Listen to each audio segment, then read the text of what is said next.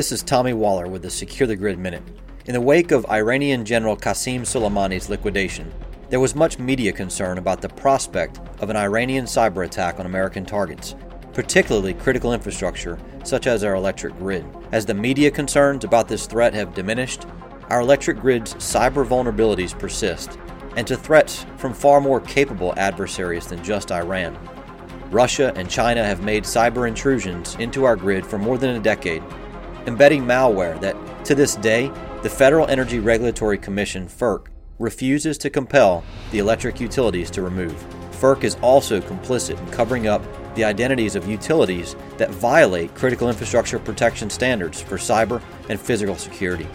Since these threats aren't going away, we think it's time FERC get tough on security. Learn more at securethegrid.com.